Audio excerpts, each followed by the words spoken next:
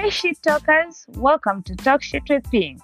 So obviously I'm P of Talk Shit with P, and I am such a shit talker that I had to create my own fucking stage. My podcast is a safe space to talk all the shits of this shitty world. And believe me, this is a shitty world with lots of shit to talk about. I sometimes shit talk by myself, and no, I'm not crazy. And other times, well, most of the times, I'm joined by incredible individuals who do all the shit talking. Well, not all, but most of the shit talking. On Talk Shit with P, we laugh, we cry, we cuss a lot, but most important, we learn something. Well, at least I do, and I would hope so do you. So grab a drink and join the party.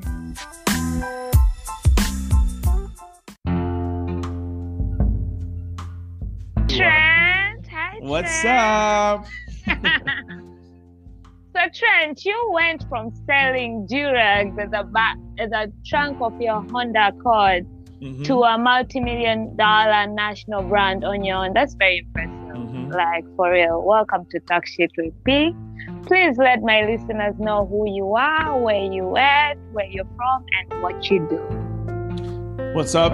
Thank you for having me on your show. My name is Trent Out Loud, and I'm coming at you from Montreal, Canada, actually, up in the north. And yeah, I'm happy to be here. Thanks for having me. You know, I feel like I knew that because when I clicked the link of your book, it took me to Amazon Canada. Oh, really? And then my Amazon kept asking me, do you want to change location? I was like, huh? Yeah, no. I never know what link to put, you know? Like, I'm Canadian. It's a Canadian site, so I put my Canadian link, but I know it messes up Americans. Yeah, but we still figure it out, you know, the power of technology. But exactly. So you're Canadian? Yes, ma'am. Jamaican Canadian. Jamaican Canadian. I see. I can see that Jamaican is there. Now, I want to give a shout out to Camille because of her, she had when she shared that interview with you, she had amazing stuff to say about you. Yeah, so I was like, right? And doing May's Mental Health Awareness Month, and I'm a big advocate of mental health, and I go through my depression phases. Just today, I called out of work to give myself a mental health day because I was feeling offish. Good for you. Good for you. Right. Yes, I woke up and I was like, you know what? I feel like I just need, like, I was so frustrated, and I called out and I went to the gym, and whenever I'm frustrated, I like to box because it takes out all my anger and aggression. So I went to, right? Yeah. Unlike Will Smith, I'm not going to be smacking somebody. I knew that was going to be brought up. I think everybody that's doing any interview today, any podcast, is going to be like, yo, Will Smith smacked the shit out of Chris Rock. Crazy. It's all the internet could talk about. Like, of course. I tried not to talk about it, but it was just everywhere. I was like, impossible. Okay, fine. Let's just do it. But yeah, so I did my little boxing, you know, punched the hell out of that bag today. Yes. And I came home, I gave myself a bubble bath, I drank some tea, read a little bit about Kobe's book, and I rested. So it was, good for you. And I feel refreshed. That's why I have the energy to do this. I feel like if I would have gone to work, I would have probably canceled this interview because I would have been exhausted. And we've been trying to find the time for so many emails back and forth to get the perfect time. Exactly. So Trent, you wear so many hats, from founder and CEO of Exclusivity, producer, and also of Trent Out Loud. Shout out to Trent Out Loud, the podcast. Creative director, international brand developer, consultant, motivational speaker, personality, and international model, including an author of How Sneakers Saved and Ruined My Life. Now, let's talk about that. Okay. Share with us briefly your journey and how sneakers ruined and saved your life came to play. Wow, that's a loaded question, man. Hey, I could talk for hours. You wanted me to surprise you with my questions. I had to come prepared, okay? Well, I mean, to sum it up, quickly, I was, like I said earlier, I was born and raised in Montreal, kind of a little bit of a delinquent kid, growing up, moved out of my house at 17 years old, got myself into trouble. From there, I was always trying to find my way through different, entrepreneurial, journeys, a lot of failures along the way. And then I got into retail. And then, I started retail selling clothes out the trunk of my car. And, it was a side hustle from when I was doing modeling and doing a bunch of stuff. I've always been very adamant about having multiple revenue streams. So retail wasn't like the ultimate destination, the ultimate goal. And then, from there, I went to a basement of a tattoo parlor and then had my first brick and mortar store. 5 years later, was able to get a Nike account, Adidas, and became, the store that we know today as Exclusivity. And through that journey of having, from the trunk of my car to the one store, I was able to build a national brand up here in Canada. Having stores cross country. And that's where book one kind of ends, where it's the journey from starting out as a kid to having a national brand. And that's, it's kind of, I use sneakers, how sneakers saved my life kind of, just as, as an example of sneakers being the thing that saved me. But really what it was entrepreneurial, my entrepreneurial spirit that really saved me. I know from being a kid that's always getting himself in trouble, dropping out of high school to having a successful business.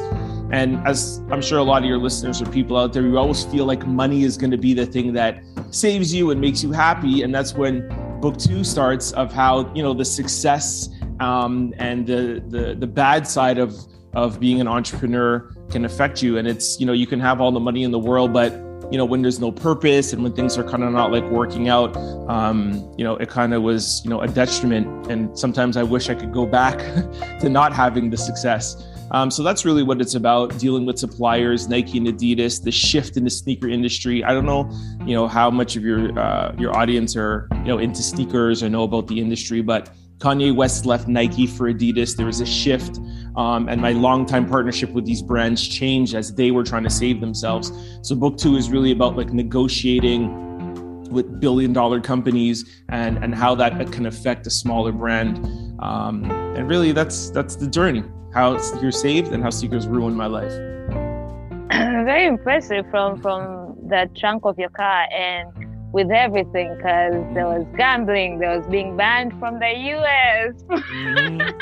I'm back allowed in now though. So if you ever want to sit down with me, just let me know. I can come there now. Hey, come to Atlanta, let's sing. Oh, you're in Atlanta?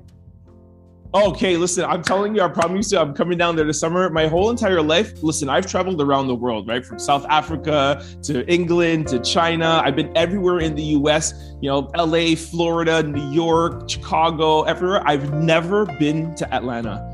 It's one of the places in the world I literally want to go to.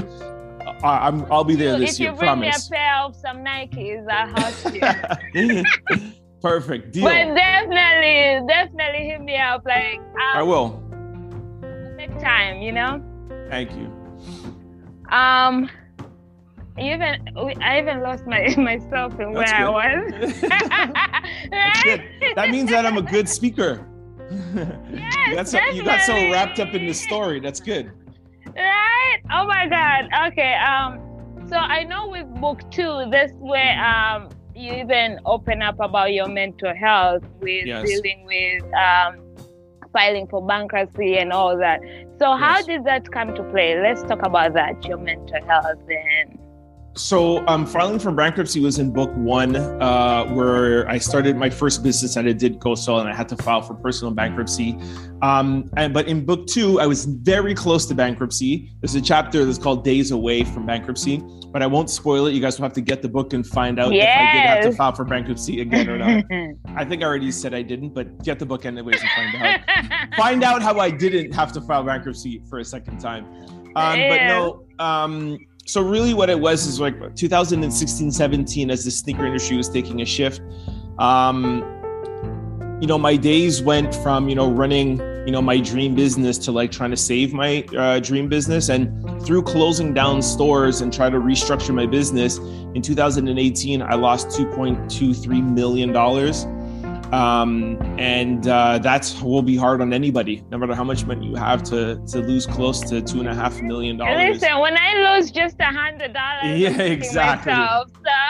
Exactly. So it was really tough on me. It was a restructuring phase, trying to save the company, and going through that, it's really hard, and you still have to show up to work every day. I still had to lead my team, sit down with financial advisors and trustees and figure out, how I'm going to save this company.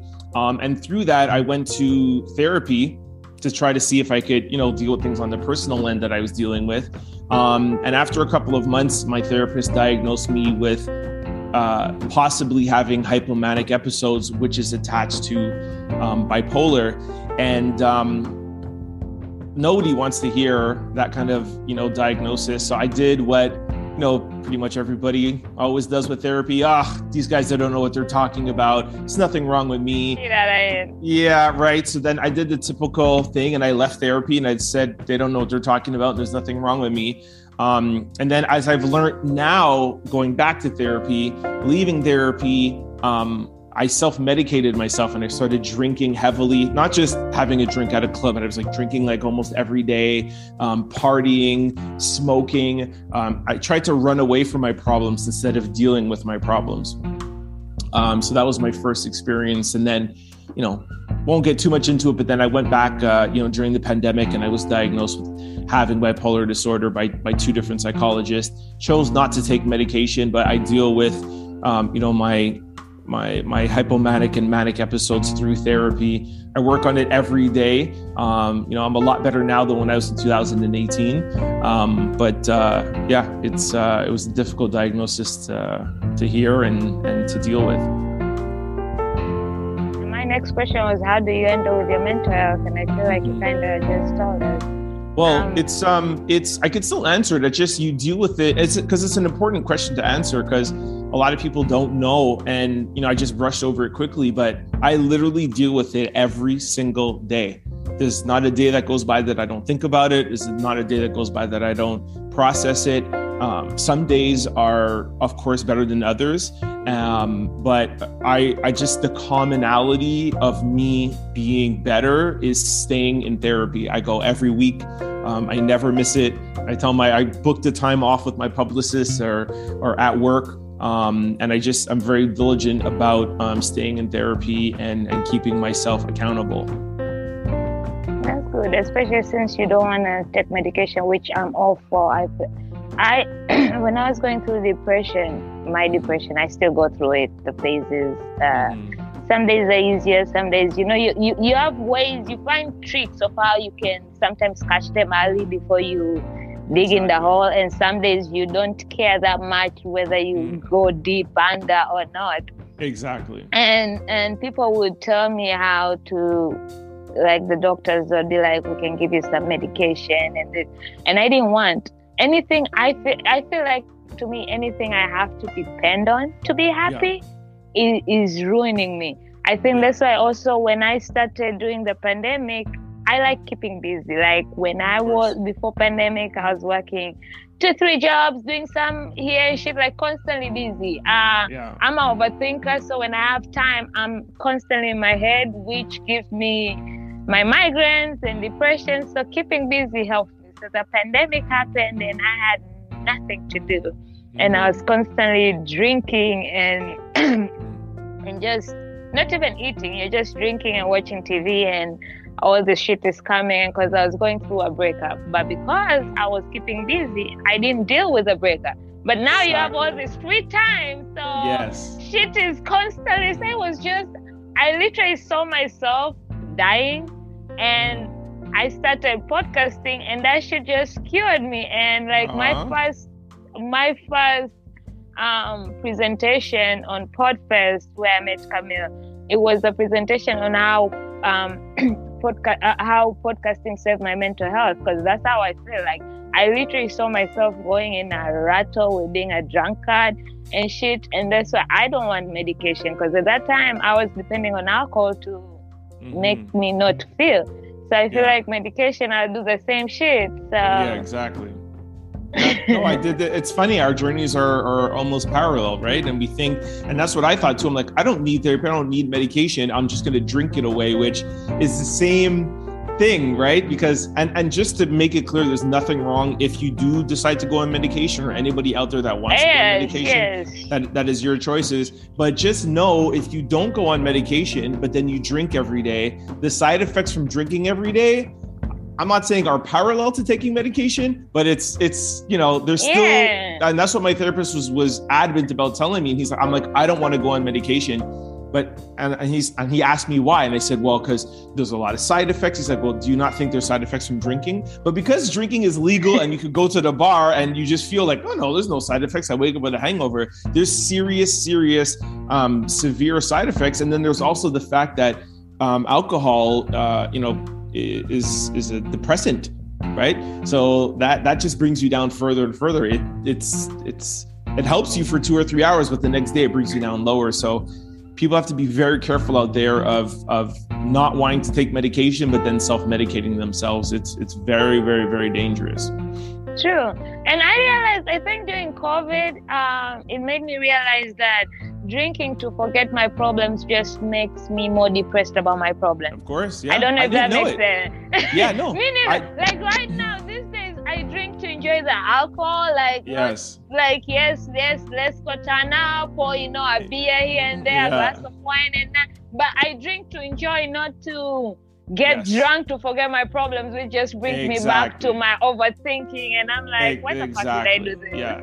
Now when I have a drink, I try to make sure, and I'm not saying I don't have a drink when I'm depressed, but I try. Like, I was drinking this Saturday, and my friend, a friend of mine was over, and I'm like, no, I'm drinking just because I'm in a setting where, you know, other people are drinking and I want to have fun. I'm not drinking because I want to try to get away from my mind. So I'm very cognizant of why I'm drinking and when I'm drinking, you know? So, and it's funny that sorry, go ahead. No, you go. It's funny how we constantly have to remind ourselves how right now I'm drinking to have fun. Like, this is not music. Yeah, no, it's true. And then what I was going to say is that what I did now is also do a little test with myself, and I say, okay, all October, I'm not drinking. So can you do it? And then I'm there at a bar, or I'm out with a friend, and I'm like, can I not have the drink? You know, so it's a journey. I know it's something that, you know, I'm always going to have to deal with. Like my therapist said, like, when you have depression or mania, it's not something like that will ever go away, right? It's not something that can be cured. It's something that will always be with you. And you have to think about it like a dial on an oven. You know, you always want to keep the flame at 1 as possible. Yeah. Some days it's going to flare up a 5 or 6. You want to hope it never gets to 10, but and that's what depression is. That's what mental health is, right? It's just dealing day to day. So, yeah. And I'm glad you say that, because one time, the first time when I first came out and started talking about depression, I'm from Tanzania in East Africa. Okay. So if you have been to Africa countries, you've been to South Africa, these topics are taboo. Mental health, saying you're going to a therapist, they don't get it. Like, so the first time I felt depression was in 2016-ish. I just finished grad school. I came to America for grad school. I've been living in different countries, but every time I finish something, I already have a plan for my next move, where I'm going, what I'm doing. So for the first time I was stuck, I was breaking up with a boy. And the thing is, I wasn't sad about the breakup. You know, when you reach that relationship where you already know you want the breakup and you're okay with it. So it wasn't the breakup, it was just the environment, the comfortable environment I had created around that I was going to miss. It wasn't So I was going through that and not knowing what my next plan is, where my life is going. I just got into that was the first time I actually experienced depression. And I remember crying to my mom and my mom just told me, Paula, just pray. And if you have to cry. If you have to do whatever, just allow yourself to feel whatever and keep praying. And I think that's when I also formed my own relationship with God, because I was a rebel in religion for a long time. But so I started a campaign called Life with Paula, where I started talking about it. I figured I can't get help if nobody knows what the fuck I'm going on about. So I made an Instagram account and I started talking about mental health and what I was going through. And it was crazy that because I made a WhatsApp group for whoever was feeling that way and wants to join a supportive group. And so many of my friends that I knew were dealing with so much, but everybody was feeling shame of opening it because those words, oh, you're worried about that, there's some people don't have food, oh, that's so fast, all that criticism in not feeling what you're supposed to feel. Exactly. So with that, so when I started podcasting, and after a few years, people come and ask me, so you're no longer depressed? Like depression is like a gown, a costume you put on and then you take it. And I'm like, I still am depressed. I have days just because when the good days are there, I ride them hard and I enjoy them every moment because I know tomorrow might not be the same. So why not? And I just have found ways to help myself function and allow myself to feel and do whatever. These days, I'm so vocal and open about my feelings that I feel like sometimes some people are tired of hearing me, but I don't give a fuck. If that's what's helping me, yes. Do you do therapy? Do you go to therapy? I started for the first time last year. Oh, good for you. But I've been pro therapy. It was just I had to because it's expensive. So I had to fix my insurance and get it part of the deal, and I did that.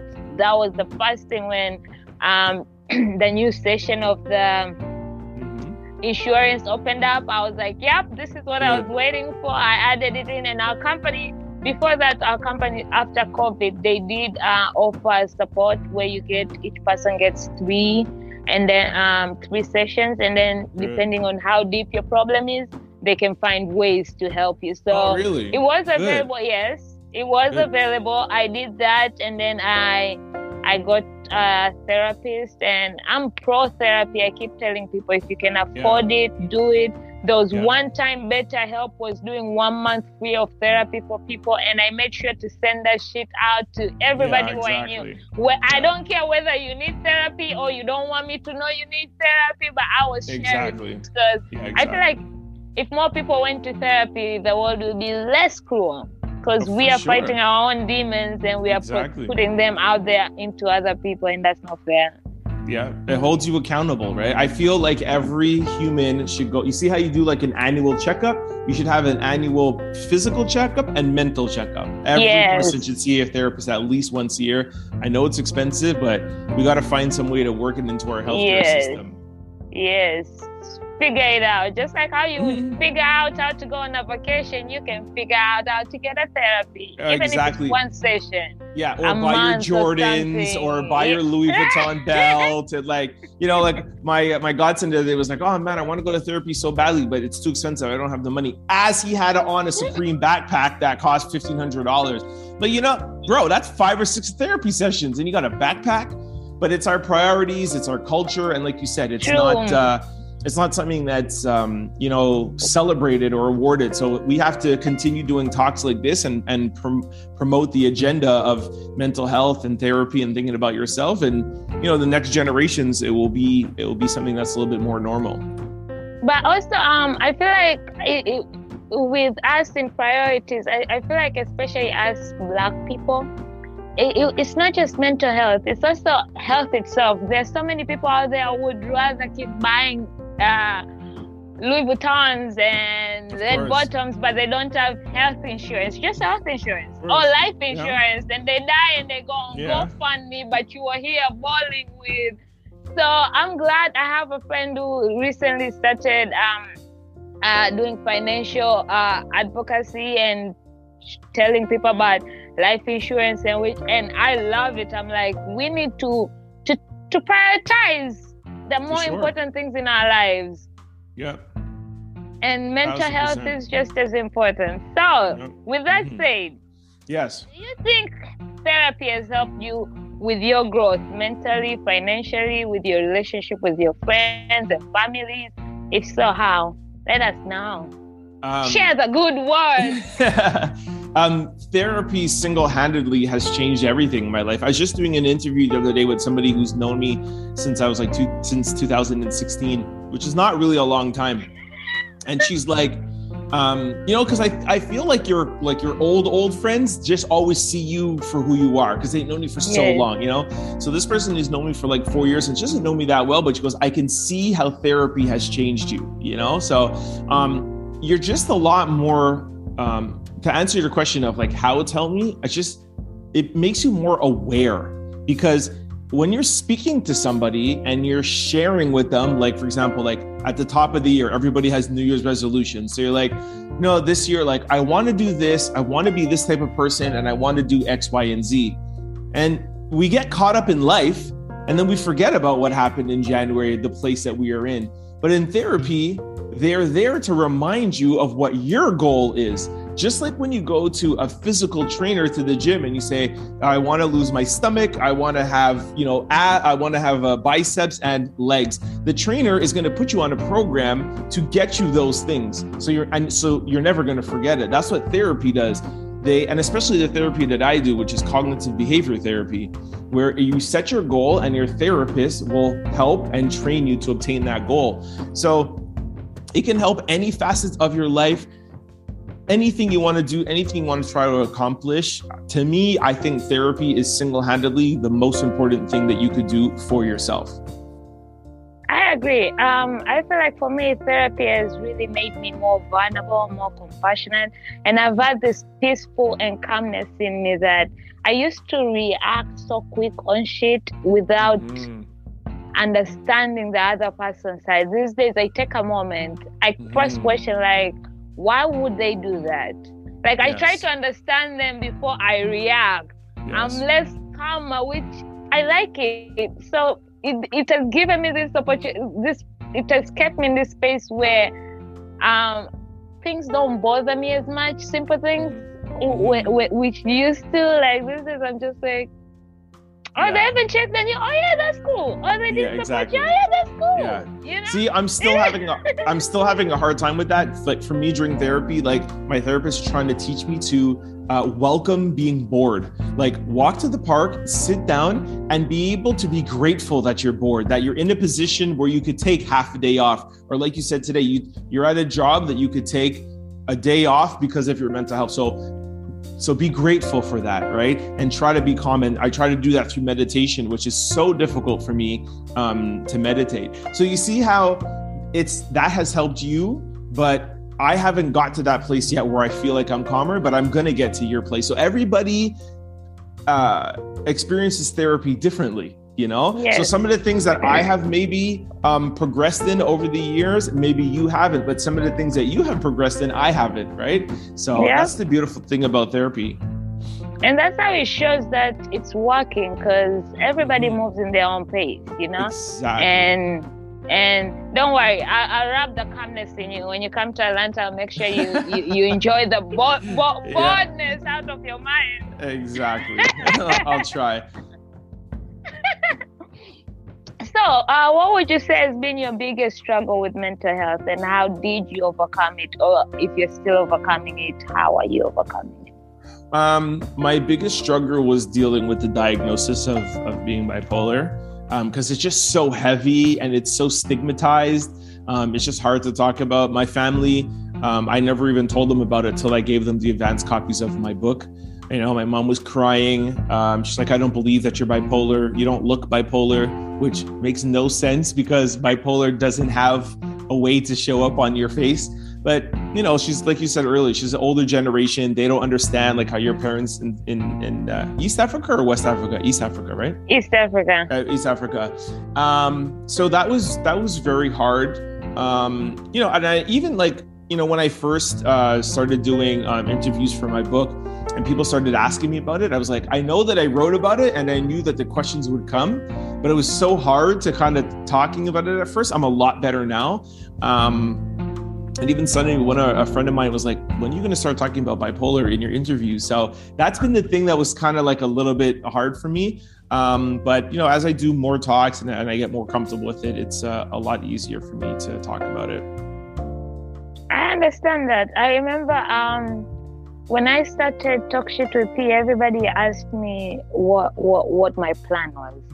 I was like, I don't know. All I know is somebody told me they like how I talk shit on Twitter and I should start a podcast, and here we are. I'll figure it out as I go. And I didn't know anything about podcasting. I took pre-IG classes. I was just joining Facebook groups and whatever, and learning from whoever I could learn from. And and I do it all by myself. So the first episode, I was like, I want my podcast to be a safe space for people to share whatever shit they want to share. Whether to some people they talk to, they be like, oh, that's not important. I want on my podcast for them to feel whatever they want to talk about is important and needs to be heard. So my first episode, I had to be raw as fuck. So I talked about my struggles with during COVID, everything, the drinking, the breakup, the brokenness, everything. Do you know, until today, I can't go back and listen to that first episode. Even when I scroll down on my Instagram and the first video and I see, because some people still go and like it, it's still one of the most listened to episodes. And really? I literally, after the day I edited it and put it out there, I've never listened to it. And that was in April 22nd, is going to be my 2 years podcasting. I haven't gone back to listen to it because my heart can't take it, because that was the lowest I've been. And there's sometimes that feeling of shame of accepting that you're broke, and online people, your friends and everybody helping you, or just that. But also I got a lot of feedback, people reaching out, telling me how they're also going through shit, people thanking me for being open and sharing, and everybody sharing their stories. So it gave a big impact, but it's still, to me, it's still that fuck moment. So maybe one day I'll listen to it, but I don't know when. It's so funny. Our lives are so parallel, because for my second book, I had to go through my Instagram stories to find some dates of like when I was here or what I was doing, and to go back and watch some of my stories and to see the things that I posted on Instagram, I'm like, holy shit, what the hell was I thinking? It's very hard. That's why when you go to my Instagram now, most of my stuff is archived. So, but that's what you said earlier too, right? That shows growth, right? Look where we've grown. Look how we've grown in 2 years, you know? So that's therapy, and that's working on yourself, right? But to be honest, I just hate listening to myself. I hate my voice. Oh my gosh. You have a beautiful voice. And I get so many compliments, my voice or my accent, and I look at them and I'm like, I really hate it. Like every time I have to edit an episode, I'm like, fuck, I have to listen to myself over. Well, a lot of people I don't love my voice either. A lot of people don't like your voice because you hear it in your head differently than you hear it playing back to you, right? So I hear a squeak like, yeah.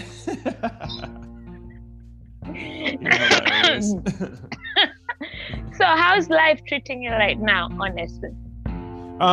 For me now, things are a lot better. There's still a lot of things that I need to work on, but I'm in a much better space. My book is a trilogy, so it's how sneakers saved my life, then ruined my life, and then book 3 will be how quarantine saved my life. And we're living in book 3 right now, and I'm blessed, man. To make it from where I came from. In 2018, 19, and 20, losing the money that I was able to lose. And like I said, I won't spoil it too much because it's in the book.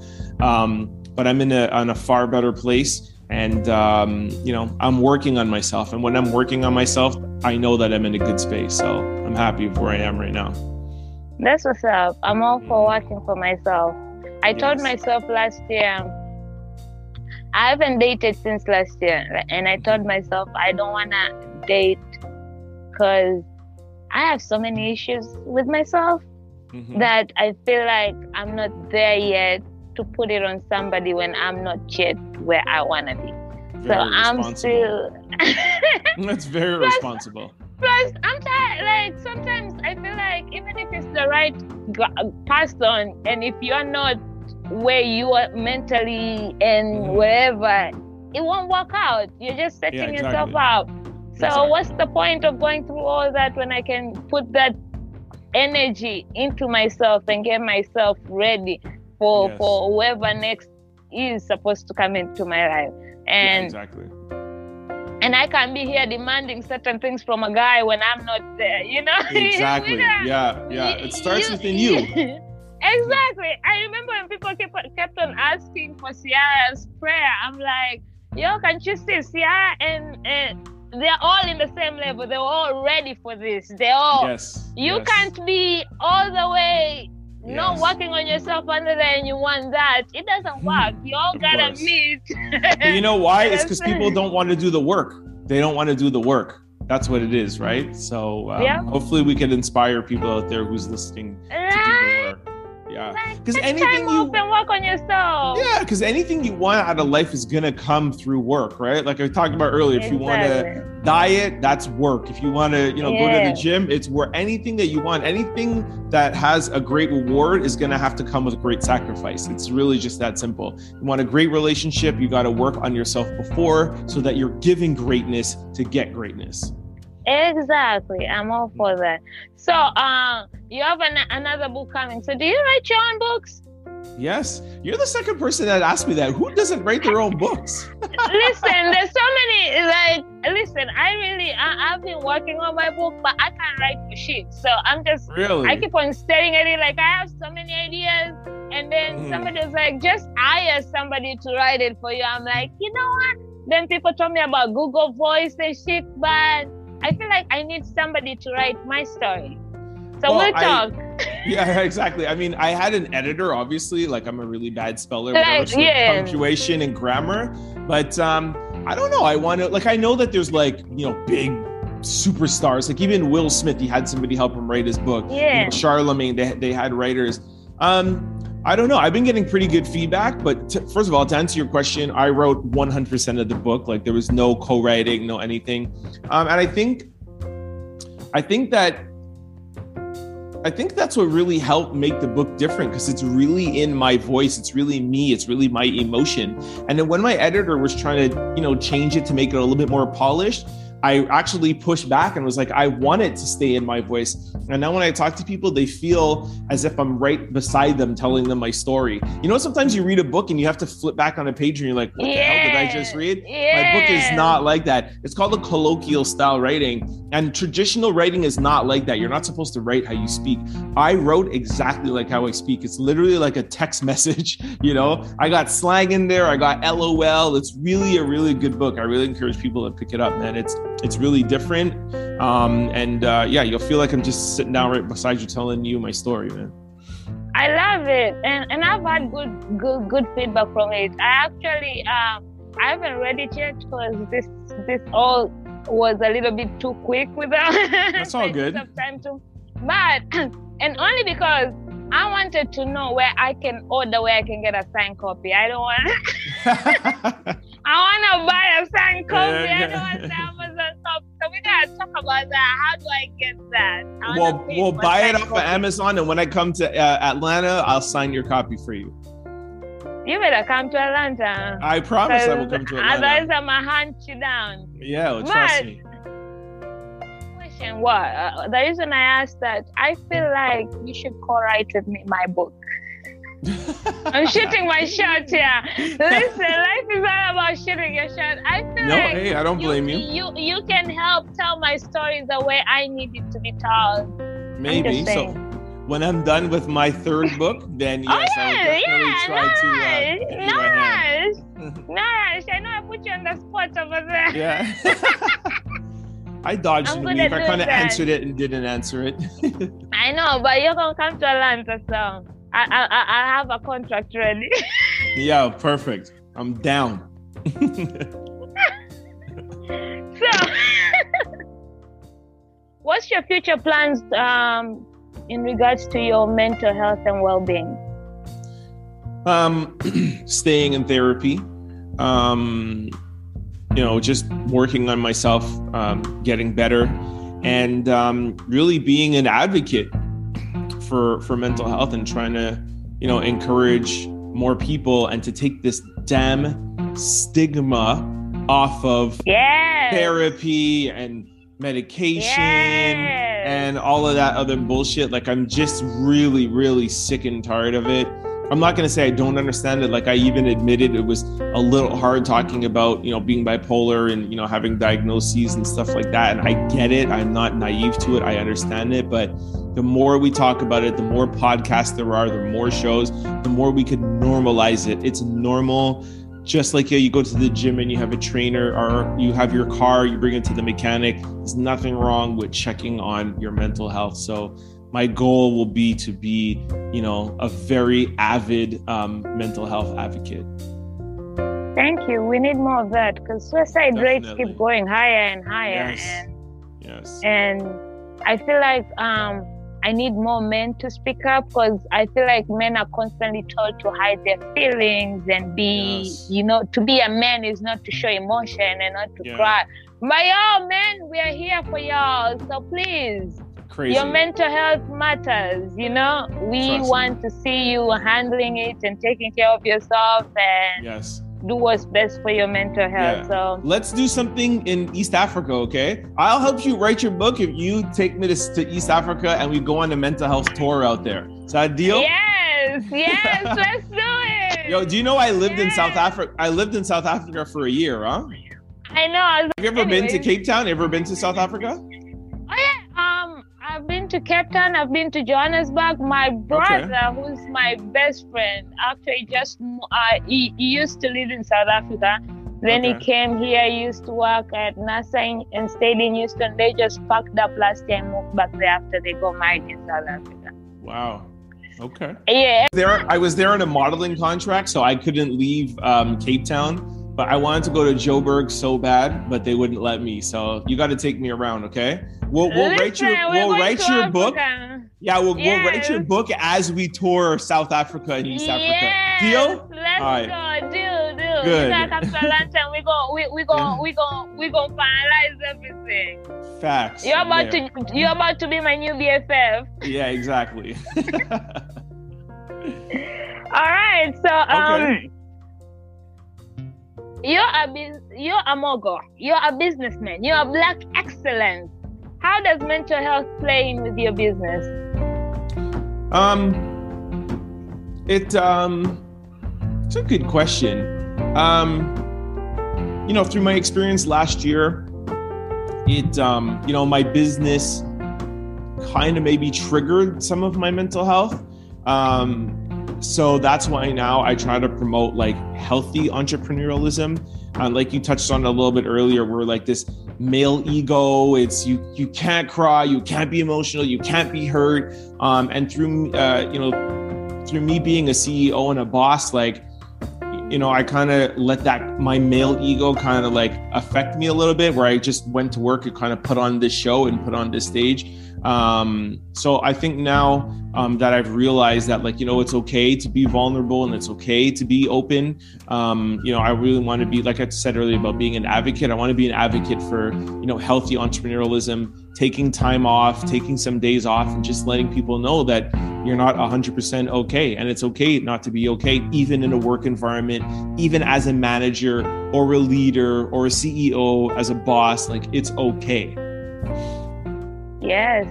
I remember sometime last year, I woke up late and I called my manager and I was like, oh shit, I'm just waking up. My alarm didn't go on. I'm going to shower and I'll be there soon. She was like, yeah, cool. So as I'm in the shower, and I was fine. Literally, I was okay. Like, I did not know anything was wrong with me. But as I was showering, I started crying. Okay. Like, out of the blue. I was crying and I fucking didn't know why I was crying. Like, literally, I did not know why I was crying. I got out of the shower, didn't even take a towel, just went back in the bed and covered myself with a duvet. And I texted my manager and I was like, I don't know what the fuck is wrong with me. I just started crying in the shower. And to be honest, I just don't feel like I have the strength to come in. She was like, Paula, your mental health is important. Take care of yourself. We'll be okay today. And the next day I went to work. She's like me. She likes Red Bull. So I bought her a 4-pack of Red Bull and a thank you card. And she was like, why? I'm like, to have a manager who understands that, instead of, amazing. somebody would have been like, come to work or you're fired. Yeah, of course. To have you to respond that way to me, that meant a lot to me. Yeah, of course. And I was like, sometimes this job pisses me off, but to have managers who understand that, So, any advice for someone who's losing their mind in silence right now? What would you tell them? It's hard to tell somebody go to therapy. It's kind of hard to do that because you have to go at your own pace, and you have to find the type of therapy that works best for you, and a therapist that you like and trust. But to let those people out there who are going through that in silence, just that you're not alone, and it's okay. It's okay to not be okay, and it's okay to go out there and seek help. And if you can't go to therapy, at least just talk to somebody. There's a lot of services and a lot of avenues out there that knows that there's people out there that are suffering in silence. So just don't feel like you're alone, and get help from somebody. Reach out to somebody. Amen. And with that said, I wanted to actually tell you earlier, if you ever feel like crying, call me. I'll listen to you cry. I got you. Thank you. Don't worry about your man ego. Okay? No problem. I'm not afraid to cry. But with that said, I feel the same. It's funny, these days at work, that song, It's Okay Not to Be Okay, keep playing like at least 3-4 times during the day. And I'm like, I like how they're constantly reminding us that, it's okay not to be okay. And whatever you're feeling, remind yourself, yes, I know there's so much shit going on in the world, but your feelings are valued as well. They matter. However small or huge, no matter what the fuck is going on in the world, that's your feelings. And allow yourself to feel and process them. Exactly. Don't try to depend on alcohol and all those things. Use them for having a good time, not for downing your problems. Yeah, it's so crazy that our experiences with mental health run so parallel. That's crazy. I know, right? It makes me more excited about meeting you. So Atlanta, make it happen. I will. And it's funny that you're in Canada, because recently, since last year I went through so much shit, right? And I realized something. I'm a very good person. Like, literally, anybody will tell you I'm one of the kindest, bitchiest person you'll ever meet. Like, don't confuse my kindness for weakness. But so last year, a lot of shit was happening to me, and the way I reacted to them, that's how I ended up in therapy. Somebody actually told me I was toxic, and my best friend almost wanted to kill them, but I was like, listen, It kind of makes sense. We are all toxic. We might not accept it or not. We all have some toxicness in us. Yeah, of course, yeah. And him telling me that just made me look into myself. I didn't take it as an insult. Okay, maybe the way he had said it, because I was complaining about fighting with my best friend at that time, wasn't right. But I was glad he told me that, because that's what eventually got me to go to therapy. But dealing with that, I realized I wasn't as much of a good friend as I thought I was, but I was a good person. And I had to ditch all my friendships. Not that I fought with anybody. I just needed to learn to live life and depend on myself, because most of the shit I was going through, which made me depressed, was I was going through them and depending on my friends to be there, not knowing also whatever, maybe they're going through their own shit, they're not telling me, but me depending on them to be there, and they're not being made it a whole shit in my head, which wasn't there. So, I totally get it.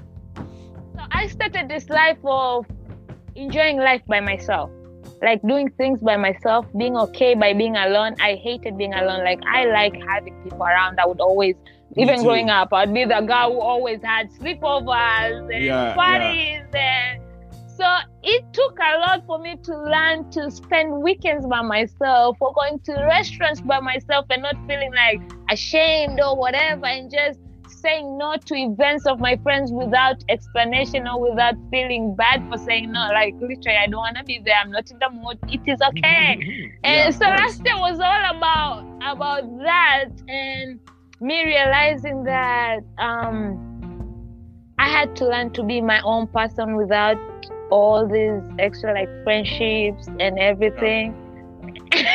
Yeah. It's important. It's very important. It is. It was powerful, and I think my brother eventually told me, because he visited me before he officially moved to I actually visited him before he moved back to South Africa, and it was like, just make sure you don't turn lonely. I'm like, listen, there's difference with choosing to be alone and being lonely. Exactly. I'm not you lonely. Need to find time. I have people, but I just like being alone. Like, I will literally go out and be around people, and I'll be like, okay, I'm ready to go home in my bubble.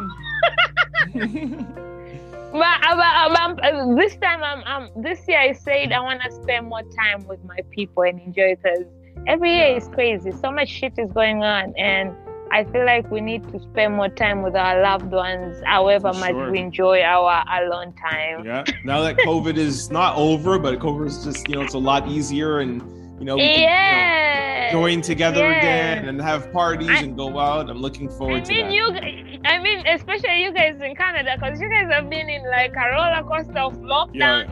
Us in Atlanta, we've been open since 2021. Yeah. You guys have been having parties and went out there. We just got let out a couple of months ago, man. But at least you guys, they finally took out the mandate masks. Us, we still we still have our mask mandate on now. Oh, yeah. I thought they finally took it out. No, that's Toronto. Toronto has some places, but some places still have to take it. But Montreal, I think it's going to be sometime in April where that you could take it off.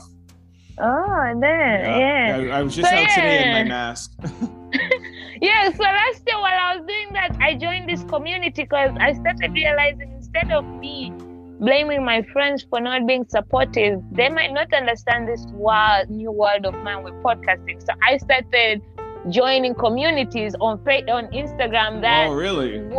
That's how I met Camille with Podfest, and I did my presentations. I joined a community connection, which half of the people are in Canada, and 2 of them got engaged last year. I've been invited to 2 weddings this year, one in June and one in October. Like, are now half of my friends are in Canada. Really? I can't. Okay, so you're going to be up in Canada. You're going to be up in Canada before I come to the US. Perfect. But that's in Toronto. You're in Montreal. No, I have stores in Toronto. Gotcha. Yeah, I don't think I'll make it for the June wedding because it's too close, and I have so much shit, and June is also my birthday month, so it's just. But the October one, I'm definitely gonna come. Perfect. You're gonna love it. It's your first time in Canada? Will this be your first time in Canada? Yes, it will. Oh, okay, good. I think we lost our sound there for a second. I know, right? It's tough for me. Yes, it's my first time. I'm excited. Good. I have the people I talk to on daily these days are people who are in Canada. Like, even my recent ex, he lives in Canada. Like, we broke up because he had moved to Canada and long distance wasn't working. But yeah, half of my people are in Canada now, and I'm like, cool. And because last year, I want to leave America. I want to move. So I was talking about it last year, and most of my people are like, come to Canada. I'm like, nope, I hate the cold. Your country, half of the year is just winter. Yeah. I can't wait till the summertime. Trust me. Wait till the summertime. But yeah, you guys only get like 3 months of sunshine, and then 4, and the rest is just. No, it's not that we don't get sunshine, but yeah, it's not. It's definitely not compared to us in Atlanta. Exactly. Like, I want places with such weather. I hate the cold. I literally moved out of UK because of the weather. It was depressing as fuck. Wow. That's crazy. Yes. So as we come to the end of this amazing interview, what would you say is your biggest regret in life so far, if you haven't? I really don't like regrets, but I want to try to answer your question. That's very hard because I really don't regret much, man. Which is a good thing. That means just because like you can't even say like I regret, like leaving therapy because it made me want to go back, and it made me go back in, in a better with a different state of mind. In your own time, yes. Yeah, sometimes shit has to work that way, yes. Yeah. I don't know. I don't have any regrets. Hold on, I will find one. Let me tell you. I regret, and I don't want to see something like stupid. Like I regret ordering a hamburger when I really wanted something. Hey! Yeah, I want something. This is talk shit with me. Yeah, exactly. I regret.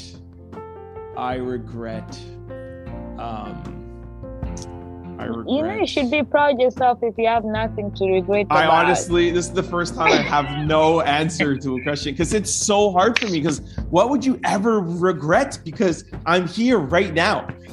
Every single step you take coming to this spot, it's everything that you've done. I'm sorry, I don't have any regrets. Hey, first of all, I want to say the first time Trent had no answer. An answer for a question was on Talk Shit with P. Let's make it clear, okay? Exactly. Okay. Yes. You got the award. Without punching somebody on the face. Yeah, right? Without slapping somebody on the Oscar stage. Good for you. But yeah, thank you very much. I also don't have any regret in my life, for the longest time. So it's fair. You can't ask a question you don't have an answer to, so it cuts it out. No. I sometimes like to hear people. Some people do have fair. it, True. Yeah, just because I don't have it doesn't mean, Facts. And Facts. Sometimes I'm just mad that I don't have an answer. Maybe by the time you come to Atlanta, you I'll figure it out, right? Right? And everybody's answer could be a lesson to somebody. That's why I like asking that question.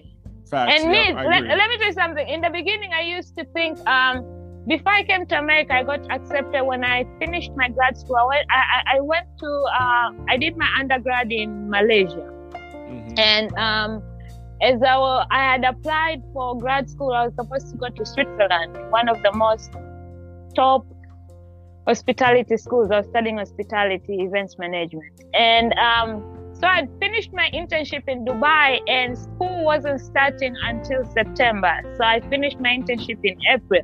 My dad hated having me in Tanzania. He said it was more expensive having me in the country than outside the country. So he'd rather ship me off anywhere. So I was like, go to America and visit your friends and whatever and chill. I came, and when you reconnect with so many people, you forgot even half of them were here. You're like, yes, maybe I should stay here. So in the meantime, I just started applying to schools, right? And I ended up getting I got accepted in Florida. Again, I was applying in one area places. So I was about to accept them when I got an email from the dean of Georgia State telling me he's coming to Baltimore if I wanted to meet him. And it was like, yeah, I'll give you the driver in the car. It's only an hour away. I went, I sat down with him. The only reason I didn't finish my application for Georgia State, I hate writing essays. Again, that's why I haven't written my book. So this school had 2 essays and 1 additional if you wanted to get in. So my application was on pause. I was like, fuck, I hate writing about myself and shit. Like, I can talk, but when it comes to writing, like, yo. Yeah. So when I sat down with him, he inspired me so much about Georgia and the events that happen, and how it's a great place to study hospitality and events and all that shit. Yo, I went home, I smoked weed, and I wrote 3 essays to end. And I was like, I want to get into this school. And I got accepted, and I went back home, changed my visa, and I came back, and I came to Atlanta, and I didn't know anybody. And things were going well. And then after a year, shit started just not making sense. And for the first time in my life, I started thinking, maybe I should have gone to Switzerland. Maybe choosing America was every now and then I get that, but I still don't regret it because of every lesson and every shit I've learned in America. Yeah. And who knows? Maybe I wouldn't have been so open about my mental health and my depression. Maybe going there, I would have killed myself again. The way whatever your journey is. Shit. Yeah. Whatever your journey is, you got to just love it and embrace it, and it got you where you are, right? So. Yes. Look, I'm here speaking to Trent out loud. There you go. And I'm here talking shit with Pete.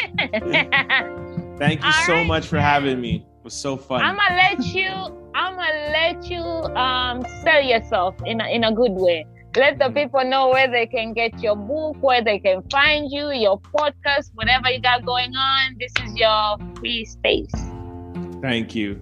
So you could follow me on Instagram, Trent Out Loud. I'm actually working on my site that's going to be launching soon, trentoutloud.com.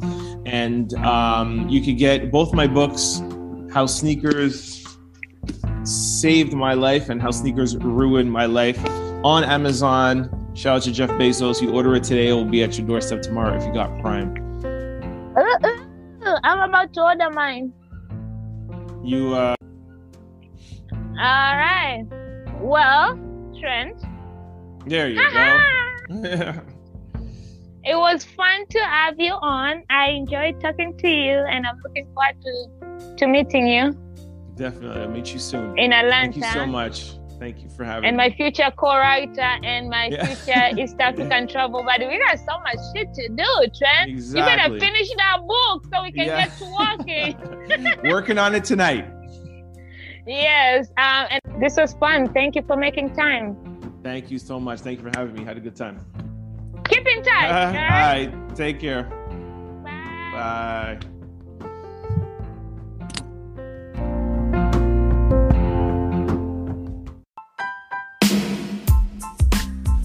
Shit Talkers, thank you for tuning in. Talk Shit with P now has a permanent home. Hoo-hoo! Make sure to visit www.talkshitwithp.com for all podcast details.